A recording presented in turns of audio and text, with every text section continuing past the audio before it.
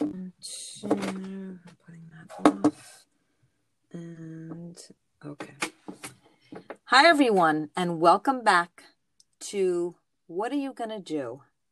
As I mentioned before, this is a podcast for people who are kind of new to the cause of they're questioning what's happening with their liberties in this country, and even not just in this country, but all over the world, but specifically for us as Americans. And you're concerned, you are maybe worried, but you're certainly uneasy about what's happening, and you really don't know what to do. You don't know if you can do anything. So my dream for this podcast is to do just that. And today we are going to have somebody I'm very excited about. His name is Rob Bennett. He ran recently for assemblyman, and I think, is it District 11? Yes, that's correct. In Long Island. So he's going to tell us a little bit about himself, what he's done, how he kind of got into this, because like I said, he's further along. He's been in this cause mission for quite some time, and he's got a lot of wisdom and a lot of knowledge that he's going to share. And we're going to end with some very easy, simple action steps. And so without further ado, welcome to the podcast, Rob. It's great to have you. Thank you, Patty. I'm very excited to be on this show, and I'm glad that you were able to get started. Such a tremendously great idea of a show, because there really is, I'd say, a lack of shows on this particular topic you can't really get bigger of a topic than this. It's all around us every second of the day, but yet there's not really much out there. And I'm excited that you've started this, and I really hope that you eventually can get lots of listeners, and we can start waking some people up, because that's what's needed. It really is. Yeah, absolutely. So I know you and I spoke a couple days ago, but just let everybody know kind of how you started to become aware, and how you, if anything, triggered your I don't want to say the word awakening, but I'm just going to use it because I can't think of anything else. You're starting to think this way and becoming aware of some of the things that you have come to notice and see. Sure, yeah. So yeah, that's a great question, and like for me, I would say it's always been hard to exactly pinpoint exactly, like, whether there was like some people actually do have like this aha moment where they go, oh, that was it. But like me, I never had like a that was it type of moment. I guess I'll take it back about 19 years. I'll mention this. I read a book that would sort of change my life, and how I see everything politically, but not fully. But I'll mention that book right here. That was George Orwell's 1984, which I read as a teenager, and I read that on my own because they didn't even do that in school. I was sort of thirsty to find more about this book, which I had sort of heard like on the underground, and I read 1984. Right. It really affected my worldview, but not fully. I was, at that point, this is 2002, I was at this point still a very liberal Democrat. I grew up in a Democratic household. I was going into college, and then over the next couple of years of my college career, I was a big liberal on campus. I was always up to debate anyone that was conservative or Republican, and I identified someone as someone very left.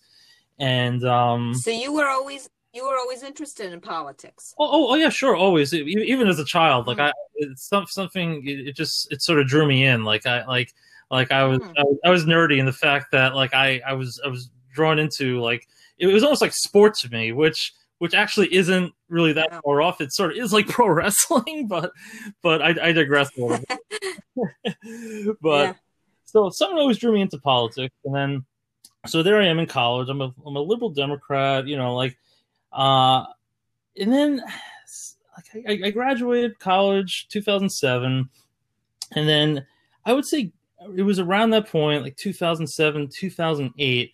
I guess you could say I gradually started going down that rabbit hole. Like I said, it wasn't like this one aha moment, but there was just like little things here and there. I start to wake up to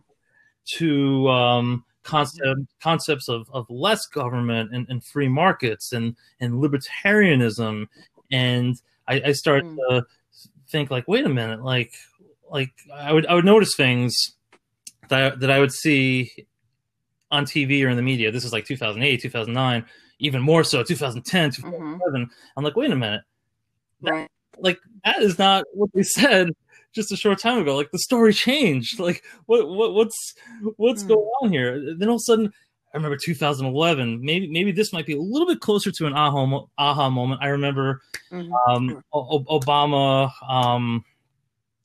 Obama celebrating the Bin Laden death, and just did not smell right with that at all. And and it sort of like just further accelerated my awakening. And then 2011, that same year, I got to go to an event that I think a lot of people might remember. It was called Occupy Wall Street. And I wish I got to stay, sleep there over the course of several nights, like some people got to do. But I did go for a full day, and let me tell you, when I went to Occupy Wall Street, it was like a magic in the air. And what was your motivation for going?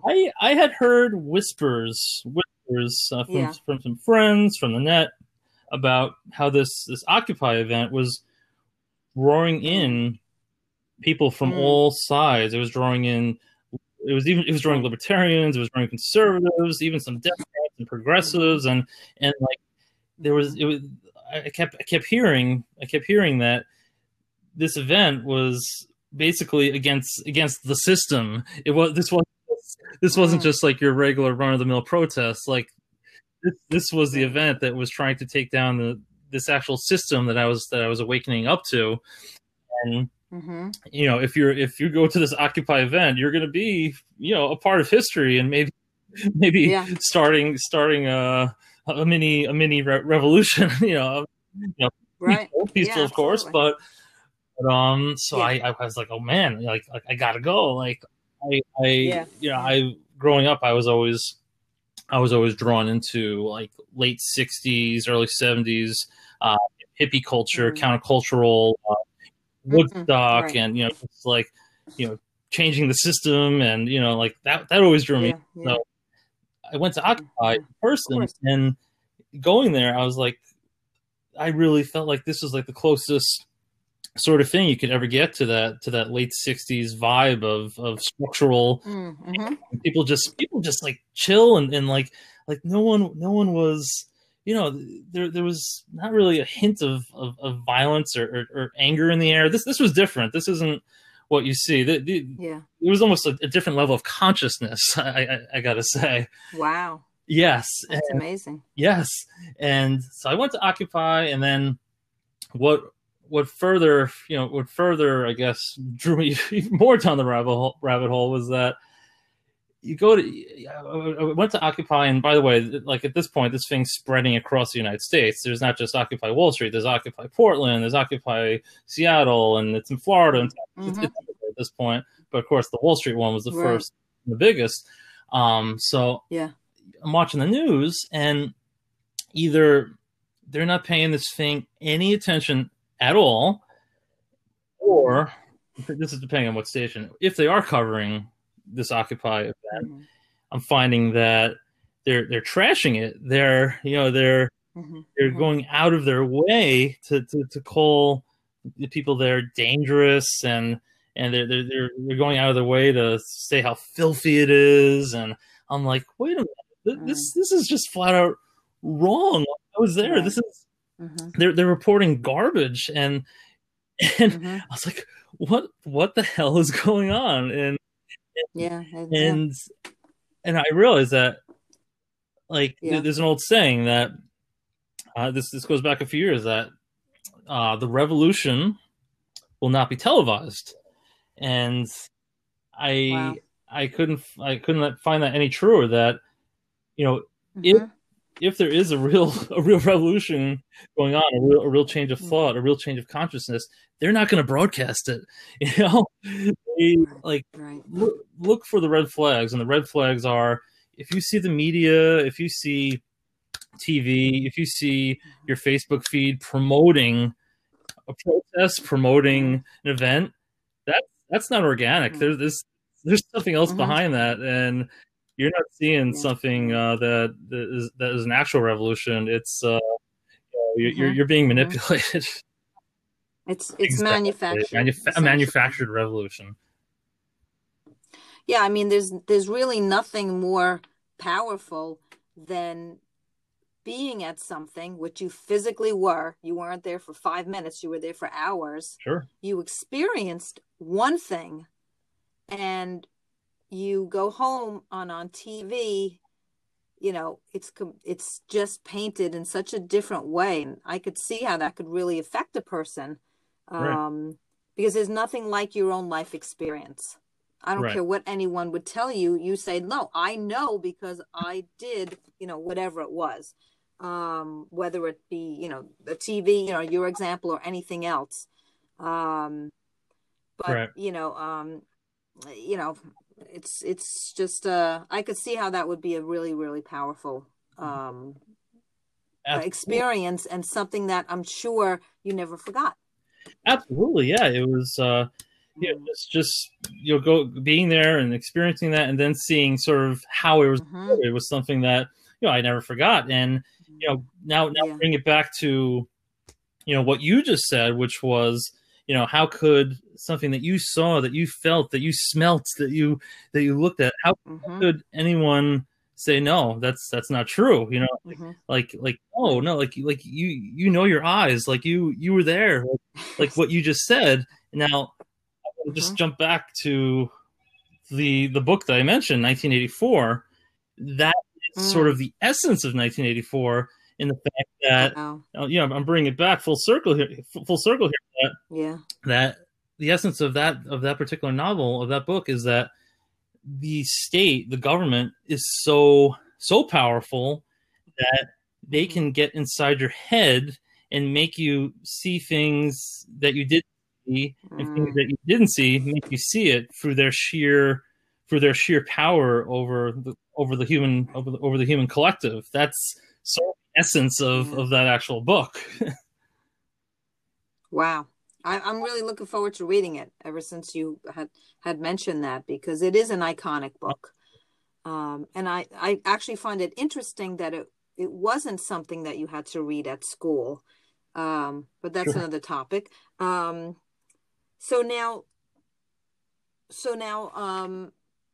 let us know, kind of, unless you want to spend some more time. I also want to talk about what you've done recently. And you ran for assemblyman, but that's something I want to talk about, but I don't want to skip anything else that you wanted to say. Yeah, so really, like, that was, like, my awakening, which I would Mm, sort of pinpoint gradually: 2007, 8, 9, mm, 2010, and then yeah, 2011. It was like off to the races, and then right. Yeah. from 2011 onwards, I've Yeah. You never exactly, look like, back, right? my hobby is to consume as much esoteric knowledge, and as much conspiratorial. Of course, there's good stuff out there, and there's bad stuff. And Yeah. I think I've become a critical enough thinker to know, what might be garbage, and what I should Right. probably sink Right. my teeth into some more. Yeah. What Yeah. deserves Right. a bit more of a deeper dive, and what doesn't. So, Mm-hmm.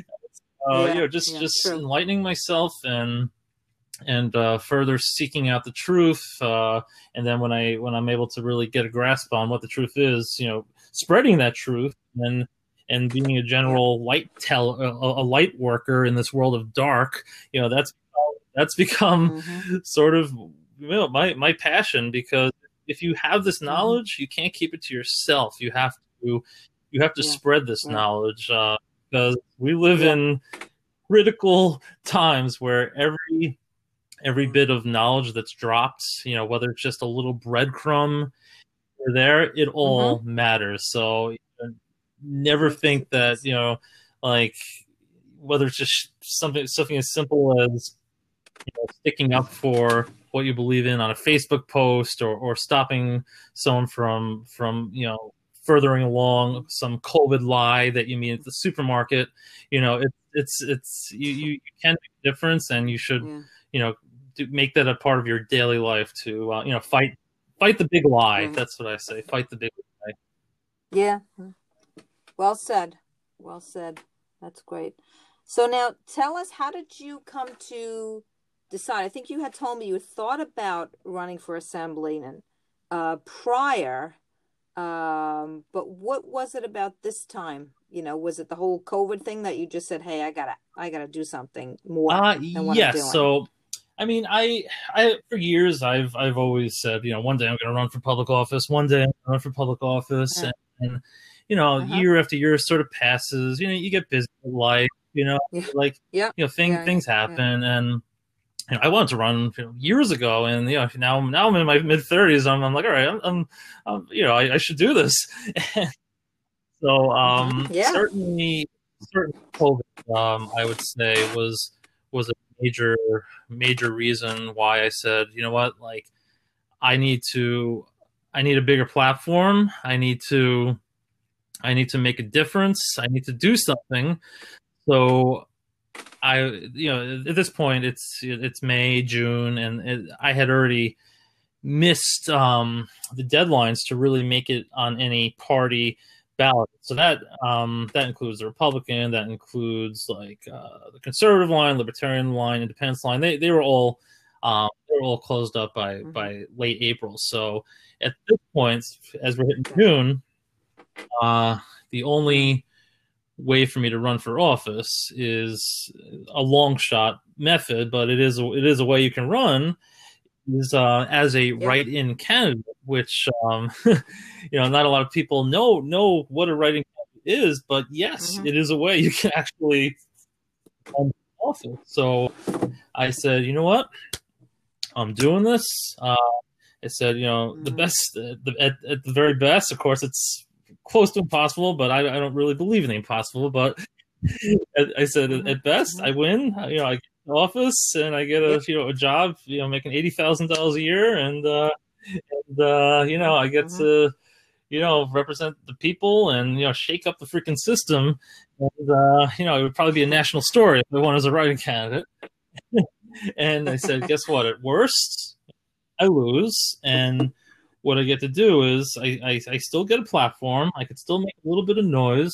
I more importantly, I use it almost as a dry run, a test run for the next Mm-hmm. time when I could eventually get Yeah. on the ballot. And as I'm doing this writing campaign, I'm learning the ins and outs of how to run a campaign and how to run a social media campaign platform and do Facebook Live videos and learn about the campaign filing deadlines and all the little nuances like that. And so I'm learning the ropes here. Even just as a writing candidate, Mm-hmm. and I feel that doing this is going to be huge for the next time I eventually run. So that's sort of like my train of thought on why I entered this, even with the long shot odds actually Right. Right. winning as a writing candidate. And then also I let me tell you, like if you're listening here, this goes for you, Patty, or anyone listening, like I encourage you Yeah. to check out my Rob Bennett for New York State Assembly write-in page. It's still up on Facebook, and most of all, Mm-hmm. from this campaign, I had fun. And one of my points Mm. was that I was not going to be your regular stuck up politician. I wasn't going to be this dry fake Yeah. fake just peddling nonsense. Yeah. I made sure I had fun. Mm-hmm. So if you go back and check my videos, to anyone that's listening, you'll see that I'm almost spoofing politics. I'm sort of I love it. deconstructing what politics really is. And like in my opening video, actually, I announced my campaign on the 4th of July. And Oh, I cool. start my campaign. I'm wearing an American red, white, and blue tie-dye T-shirt. I have at Mm-hmm. this point, my hair is ridiculously long because I haven't had a haircut due to COVID. I grew up out, All right. and I said part of my campaign is I'm gonna expose the truth. I'm gonna be this outside the box politician, but you're also gonna see me sort of spoof politics, and you're gonna see me transforming myself into what a politician should look like, and like how they have to look a certain way and almost smell a certain way. And so part of my Mm-hmm. journey Yeah. through the videos is you'll see me, like, I get a haircut, I get cleaned up, I shave, I start wearing suits and ties. And so this Oh, there you go. Yeah. so I made sure to have fun. And I think that's something that maybe the listener could take away, that if they ever if they're feeling ambitious and they want to run for office one day, it doesn't have to be something Mm-hmm. that you're miserable Yeah. doing. Like, Right. you could spend $100 like I did in my entire campaign, and have a blast, and Amazing. then actually get noticed. So I want to mention that besides having fun doing this, I actually, believe it or not, I got coverage in the local Babylon Town Patch newspaper. They interviewed me, and that's sort of unbelievable on its own.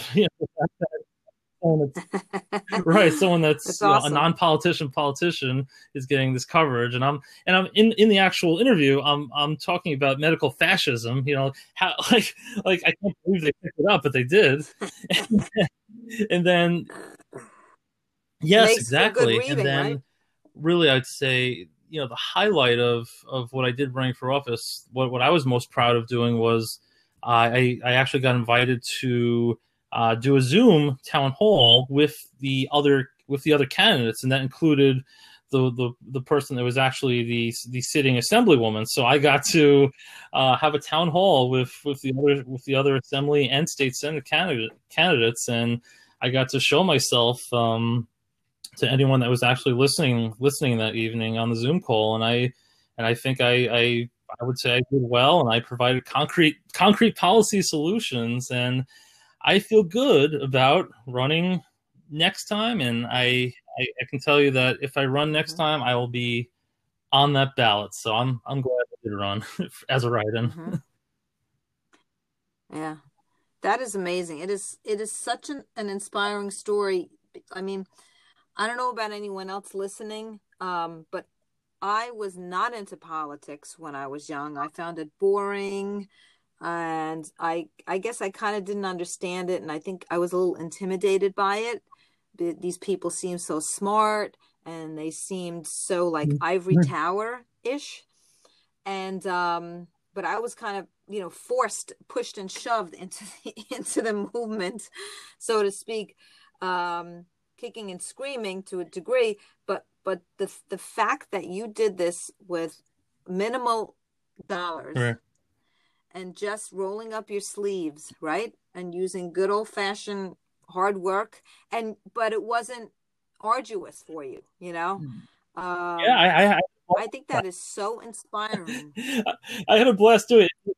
Yeah, I mean, you had who would ever put politics and fun in the same sentence? I personally wouldn't, I found it. Um, And you yeah, mentioned I mean, that's you great. mentioned I just want to mention what you just said Yeah. was that like when you're on the outside, you see politicians as like these ivory tower smart people. But let me tell you something. Mm-hmm. Like, sure, yeah, there's some Yeah. smart politicians, but guess what? Like, the majority of them are idiots.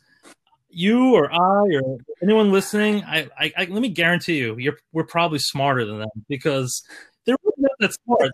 They could put on a good show. They could wear a nice suit. They, Yes.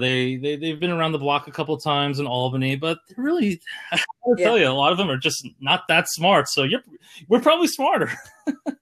So if you're listening, I'm beginning to realize that, my friend. And I was thinking about it today, walking my dog. I was like, wow, if I'm the smartest, if I'm considered one of the smart ones, something's really wrong. it's it's funny. Like people get but intimidated, but if you're listening, like, and you're thinking like, wow, yeah, maybe that's a great point. It's true. Like don't be intimidated by these politicians, because if they meet someone that can outtalk them a little bit, they're completely flabbergasted. They don't even know how to respond. Yeah, that's actually a podcast I was thinking about having, about how to talk to friends about politics. And so maybe I could get some of your input, or we can have you back. And I love the fact that you majored in Sure. history. And that I think is so great, because I think that is so lost on so many people, even including myself. I mean, when we were chatting the other day, and I don't remember the specifics, so maybe we could chat briefly about it. But you were saying something about what's happening now is kind of like circa Germany of 1936. And um, if you're okay with it, I would love to just hear, because you are a historian. I mean, that is an amazing advantage, I think, in politics, and in because history repeats itself.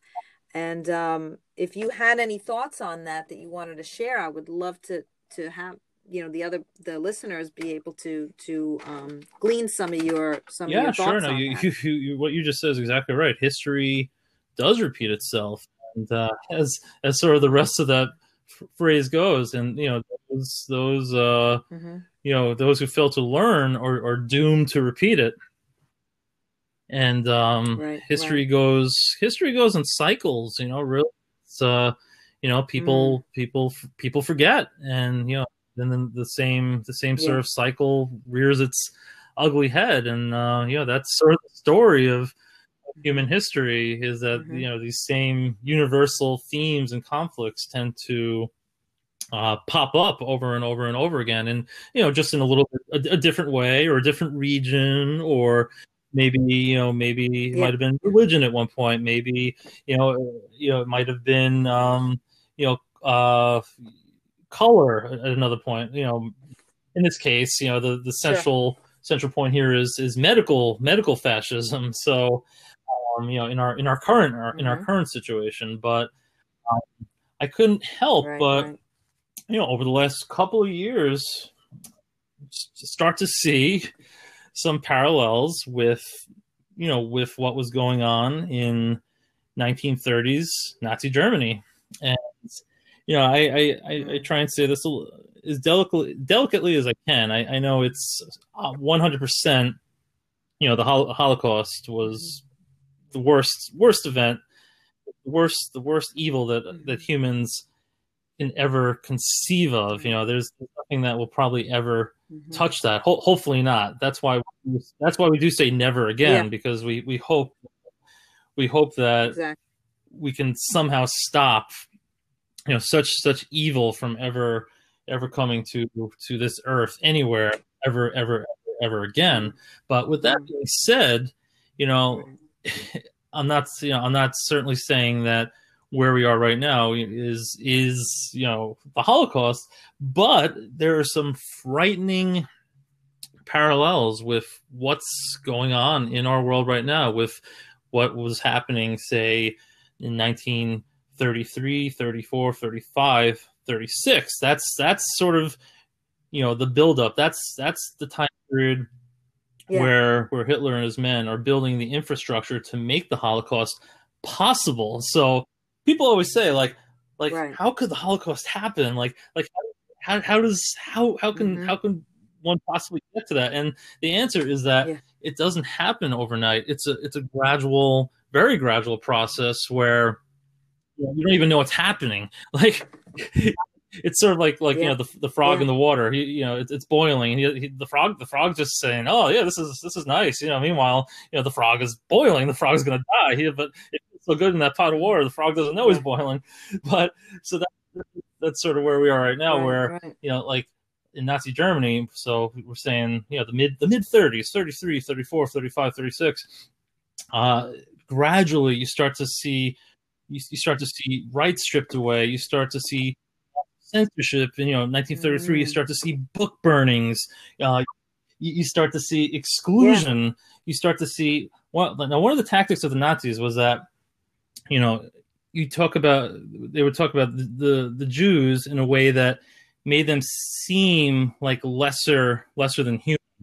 So, like, they would say they're filthy, and they're diseased, and like that was part of the tactic that, eventually, they had these grand designs of, they knew they were going to do the Holocaust, but they couldn't say that right away. They couldn't say that, they had to get people to very gradually, start hating the Jews. So let's just flash forward to where we are right now. So, okay, so, book burning. Okay, we see massive censorship. We see entire social media pages and profiles and sites taken down and just removed, without any good reason.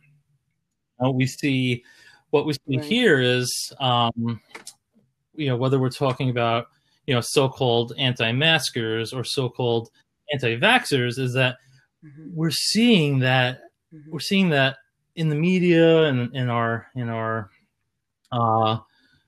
mostly our liberal politicians you're seeing them call anti-maskers and so-called anti-vaxxers. You could almost see them trying to equate them as terrorists. And they call them, they call anti-maskers, anti-vaxxers dirty. We're dangerous. They're trying to create this sort of image that we're subhuman, and they want to make it so the anti-maskers and the anti-vaxxers are your scapegoats. So that was one of the big reasons to get people to hate the Jews in Nazi Germany, was that Hitler created a scapegoat where, all your problems, all your economic problems, you can't, you're not doing well because of these Jews, so you're these Jews. And then, flash forward back again today. So, you can't have fun. You can't go to the ball game. You can't go to Broadway because people can't wear their mask, like you can't. Yeah. And then of course that narrative is going to change in the next couple of months. Once this glorious vaccine comes out, it's going to change to, instead of the mask thing will be forgotten about, guaranteed, in 4 months. The narrative will change to, these anti-vaxxers, they're your problem. They're the ones that are making it so we can't have a society. They're ruining the economy. They're dirty. They carry disease. We're even. It's crazy as it is. If you look at Brooklyn, Mayor de Blasio has basically started like a little war on the Jewish community. You wouldn't think it's possible, but like the Jews are being targeted and persecuted once again. And this, of course, this doesn't extend to just the Jewish. This is an American. This is a New York problem.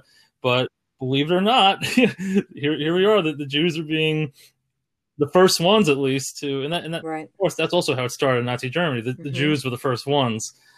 And then, of course, that eventually extended to, to gypsies and Slavs and gays, and then, to of the government, intellectuals that didn't agree with Nazi Germany. They were corralled and put into the same concentration camps. So, it started with the Jews, but it moved on to other groups, and then here we are right now. Like people.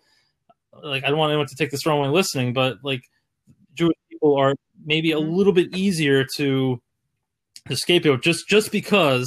Now, let me explain this. Just because, like, they sort of do their own thing, they dress differently, they do their own thing, and people nature to sort of fear the other, someone that, like a club that you're not a part of. So that's like the low hanging Right. fruit, like uh, they're gonna Mm. try and basically put blame on something that is easy for people to not identify. So Right. here we are Yeah. right now, and I just kept noticing that the Here parallels we are. Wow. between 1930s Germany and right now are just astounding. So what people always say is Really. that like 1937, 38 was the point of no return. So uh, if I were to Mm. sort of forecast where we are right now, uh, we are in Yeah. Germany 1936. And I think that Wow. whatever happens in this year of 2021 will determine where our republic and perhaps where the world goes in Yeah. where where we Absolutely. go over the next several decades, if not, how this dictates the rest of the century. So I think 21 is Yeah. Germany 1936, 37. The point of no return. Yes. Yeah. Getting close Yeah. with each day.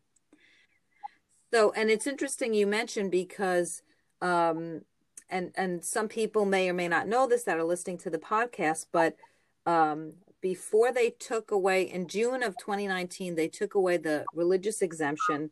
If your child was in school and you had a religious exemption from vaccines because maybe you didn't like, maybe your child had a reaction, and then you looked into it, and you found that there were some items in the vaccines that went against your personal religious beliefs that you didn't feel comfortable. So you were able to opt out of them. A very small percentage of New York, state of New York school children, Right. but they removed that. And the reason why was because they blamed it Right. on the Exactly. Hasidic community.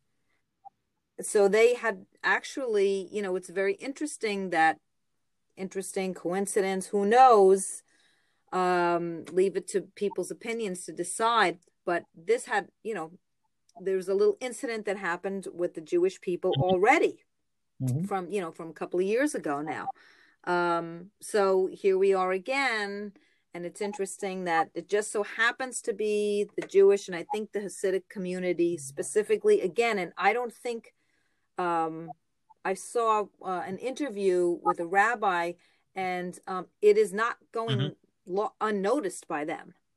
Very much so. I mean, I don't know if the whole Jewish community, but this particular rabbi was really specifically saying that, him and other rabbis as well.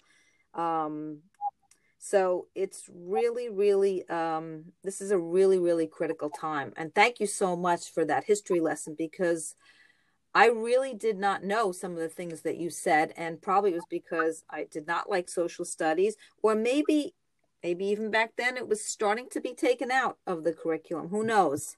Um, but I don't know. I guess maybe in the whole scheme of a school year, they only have a certain amount of time to focus on certain things.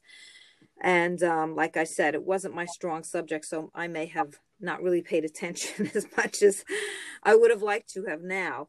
Um, but that is great. And, your story is, I think, very helpful for people to hear, because maybe people are where you were a few years ago, that things are just not gelling. I mean, I have been at protests. I was at one of the protests in Albany, I think over the summer, and there was a few hundred of us there, maybe Huh. probably over 200 easy. And on the news, it was reported about 30 people were there. And again, same thing. Um, I heard about a protest today, actually, just in Portchester. Um, and it was reported on the news that there were 50 people there. Now, I have a friend who has a close friend who was there. And I said to her today, please let me know how many people your friend says was there, because I'd be very curious to see if it was 50 or if it was a lot more than 50. It could have been 50 because I think they just started organizing it last week, which I don't think is a bad turnout, 50 people. But, a lot of it were shop owners and people who were, because they closed all the, they didn't just make them close at 10. They closed all the salons, all the gyms, all the nail places, I believe, and they feel very persecuted because Right. people are just going to other towns now, and it's threatening their business, you know. Um, so this is great, great stuff. I love the history lesson because the younger generation needs to know this. And it is at our own peril that we ignore this stuff. And you know, I would love to know some before we finish some action steps. But before we do finish, is there anything else, Rob, that you want to share, that you want to bring up, that you know Yeah. we haven't Well, covered? maybe just one other thing to mention that I'm a part of right now. Um, Mm-hmm. Mm-hmm. Besides running for assembly, and by the way, I just want to mention that that removal of the religious exemption was sort of a major catalyst too for why I want to run. Um, the assemblywoman that I ran against, her name Kimberly Jean Pierre, she was one of the assembly persons that voted against the religious exemption. So that was Mm-hmm. another motivation for me wanting to Mm-hmm. take some of my Mm-hmm. steam out on her. So I did want to I did want to mention that as one of the reasons Yeah. jogged that up in my head as you mentioned that removal of the religious Yeah. exemption. But yeah, besides, That was a oh yeah, tough blow. absolutely, dark day, a very dark day.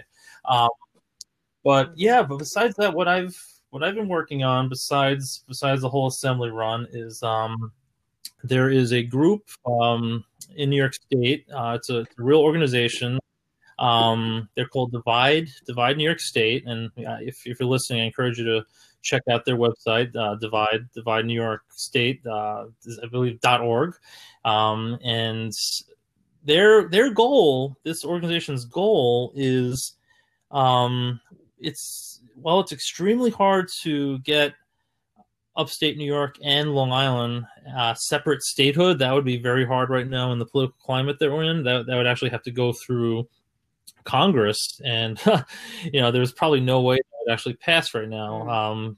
for us to actually get statehood. Yeah. Whether we're talking Long Island or upstate New York. So what this Divide New York State group very cleverly did was they found a way legally to find a way to split New York State into three different parts. So we got keep New York City as it is, so it's the 5 boroughs, and then you got upstate New York as a second region. The running name for that region is called New Amsterdam, and then the third region, Okay. the running name for that is called Montauk. So that would be Long Island's Nassau and Suffolk County, plus Westchester County and Rockland County, so those four counties were combined into the Montauk region. And how this works is that if we wouldn't have to go through Congress at all to get this done. By the way, this would not be federal. This would be a state issue, and this would be voted on by the New York State Assembly Wow. and our New York State Senate. So the way this works is that if this were to pass, it's certainly an uphill battle, but if it were to pass, these Mm-hmm. regions would become three independent autonomous regions. So not technically, statehood. So I'm not saying Long Island, Right. Westchester, and Rockland would be its own state, but the perks would be almost like statehood, where Cuomo or whoever the next progressive elitist Democratic governor would basically have little to no control over what goes on in Long Island and Westchester and Rockland or upstate New York, because he under the terms of this Divide New York State bill, he would just basically become a figurehead, Mm. and each region would have their own acting governor, would have their own legislature. Each region would be able to come up with their own tax laws. Each region would be able to do what they want on guns. So say you're upstate New York and you can't you're just so sick of Cuomo and the SAFE Act and the ridiculous restrictions that were put on the entire. You can make your own gun law. They're different Yeah. that of the 5 boroughs. Same goes for vaccine laws and regulations. So you know, say, the Montauk region wants to restore the religious exemption, maybe even wants to bring a philosophical exemption, we could do that. And, New York City, the five boroughs, they could do their own thing. They could make themselves a socialist paradise for all we care, so that's the Sure. that's the big organization. And I recently took on an official capacity role. Volunteer, but it's an official capacity where I am the Long Island area manager. So before that, I started running a Facebook group. It's called the Movement for Long Island Statehood. So with that particular group, it's the eventual goal is statehood, but we sort of, this group that I run, I'm the administrator of this Long Island Statehood group. We've sort of married ourselves into the Divide New York State movement. So, while we eventually do want the statehood, whether that be 5 or 10 years from now, what we could do that's more politically practical and pragmatic right now is to explore this whole Divide New York State movement. And right now there is an assembly bill and a Senate bill on Divide New York State. The actual bill numbers are going to be changing in just a couple of weeks, so I'm not gonna bother giving you the numbers that exist right now, because they're going to change in like 3 weeks, which we don't know what they're going to change to yet.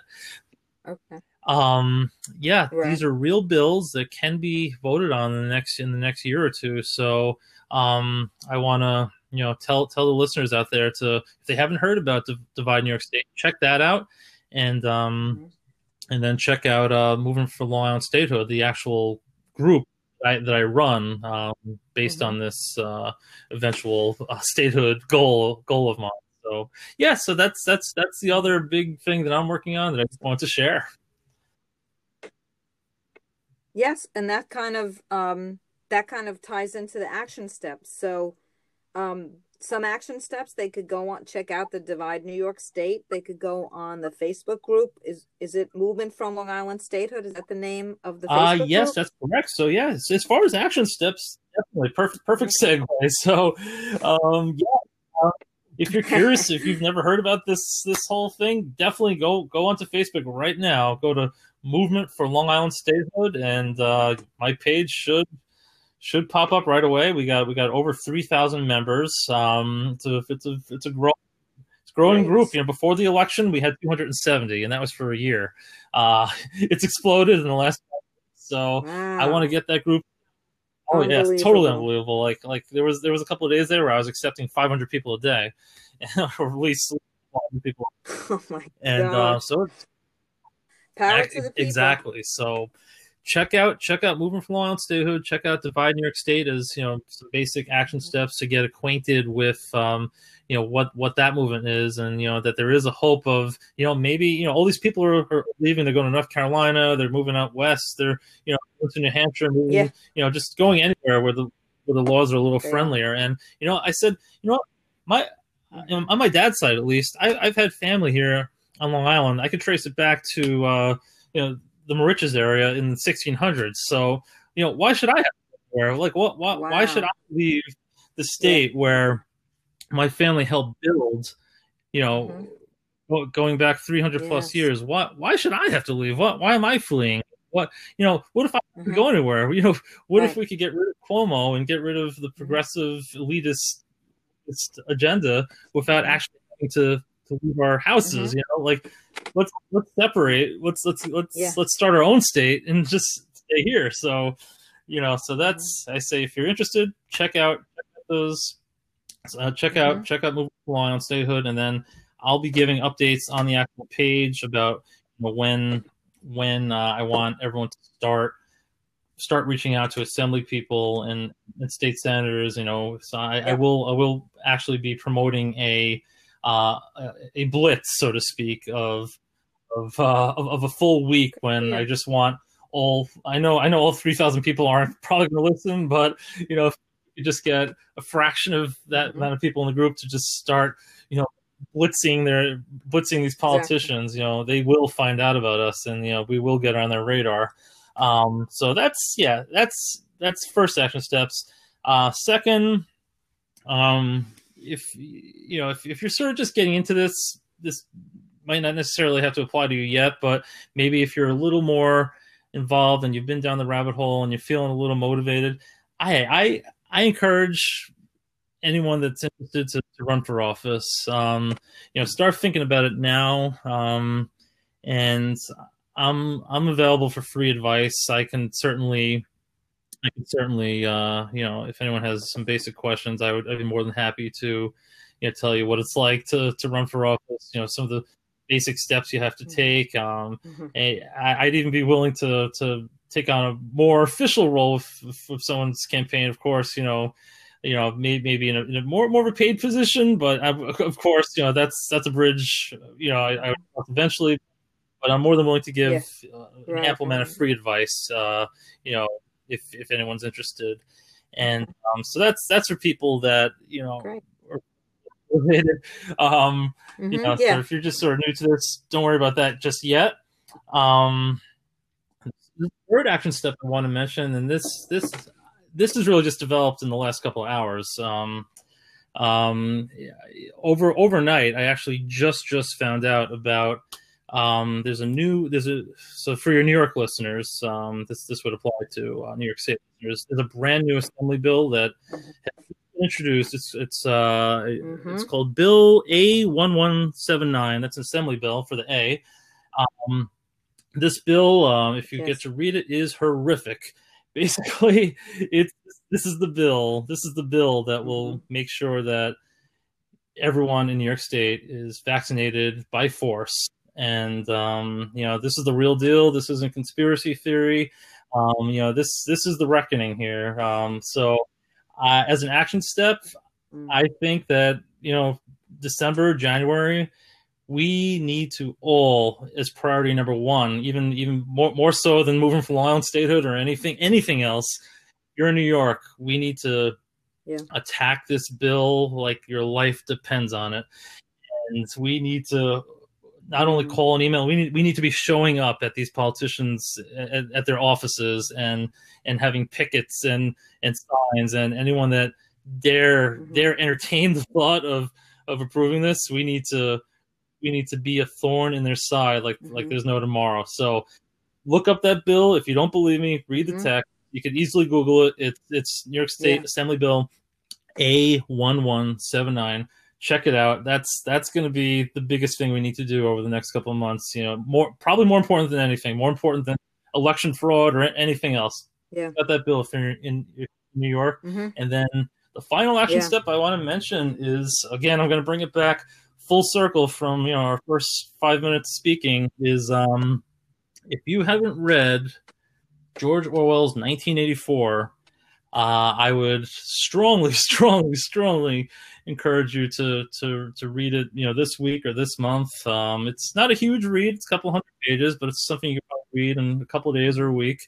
And if you want to know really the reason why things are the way they are right now, I would call Orwell's 1984 almost the manual for why it's happening. Why everything is bizarro world. Why is everything opposite? Why is what you say is up? Why do they say down? If you say it's blue, why do they say it's green? If you say, there was 400 people in an event, why do they say it's 30? George Orwell's 1984 will put it all into perspective, and you'll almost be able to predict what's going to happen next just by becoming very familiar with Orwell's 1984. It's a book I've probably read 5 times now, and each I try and reread it every couple of years, and it becomes realer and realer and realer every time I read it, and it leaves a bad feeling. It's not a happy book. It's definitely not probably one of the most depressing books you'll ever read in your life. But if you want to understand why things are the way they are right now, you must, as an action step, you must read George Orwell's 1984.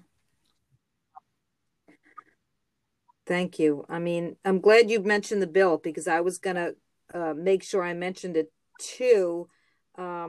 This is what I'm reading. It just says New York Assemblywoman Linda Rosenthal, Democrat, Upper West Side, introduced Assembly Bill A11179 that would allow public health officials to decide if all New York residents should be forced to get COVID-19 vaccines. If passed, this bill would also create the first universal vaccine mandate for the entire population of a state. The public health officials could make this decision if, following the launch of Governor Andrew Cuomo's COVID-19 vaccine distribution program, that the residents of the state are not developing sufficient immunity from COVID-19, which is hilarious because the vaccine does not prevent you from getting COVID-19. But what is sufficient immunity? Who are these public health officials to make this decision? So go to nyassembly.gov and find your assembly person. Look up that bill, like Rob said. And I mean, you couldn't have said it any more perfectly. This is not a conspiracy. Mm-hmm. This is real life. This is happening as we speak. And it's not a rehearsal. And now is the time. I mean, this podcast is what are you going to do? And by not doing this, we're going to suffer immensely. And this specific vaccine is riddled. We can talk about this on other past podcasts, riddled with problems. They've never been able to develop a vaccine like this, even though they've been trying over 50 years. And it has potentially much more severe problems than even the virus. As we all know, well over 90, the most vulnerable group still is 94% recovery. That's the highest with people with morbidities, including that. So please, guys, please, I'm begging you, and please tell others. One other action step I'll mention, there are many people on Facebook you could follow. I'll just mention Rita Palmer because she is great at getting this stuff out, and they all are. But go follow her, and amen to that. Rita Palmer is a superhero. She is. So, Rob, listen, thank you so much. This was super informative, and I really think that it was such a perfect thing to be hearing tonight, especially with this bill coming on the table, and hopefully and prayerfully people will hear this, and they will they'll take action. Mm-hmm. We still outnumber them by a lot. And like you mentioned before, like, why should we have to leave? Right. Because it's going to come everywhere anyway. So it's not like running away is going to do anything. Right. It's better we stay here and fight. And we can do a lot just from our living rooms. We really can. So thank you so much. And I look forward to hearing more about you and supporting you and getting the word out. And have a wonderful evening, and happy holidays, or Merry Christmas, or Happy Hanukkah, whatever you celebrate. We wish you the best, Thank Rob. You so much, thank Patty. you so much. It's a pleasure to be on the show, and I wish this show the greatest success, and I look forward to sharing it and plugging it to everybody. And likewise, happy holidays, Merry Christmas to you as well. And I look forward to chatting again at some point. Thank you. For sure. All right. Tell your friends. You too. Take care. All right.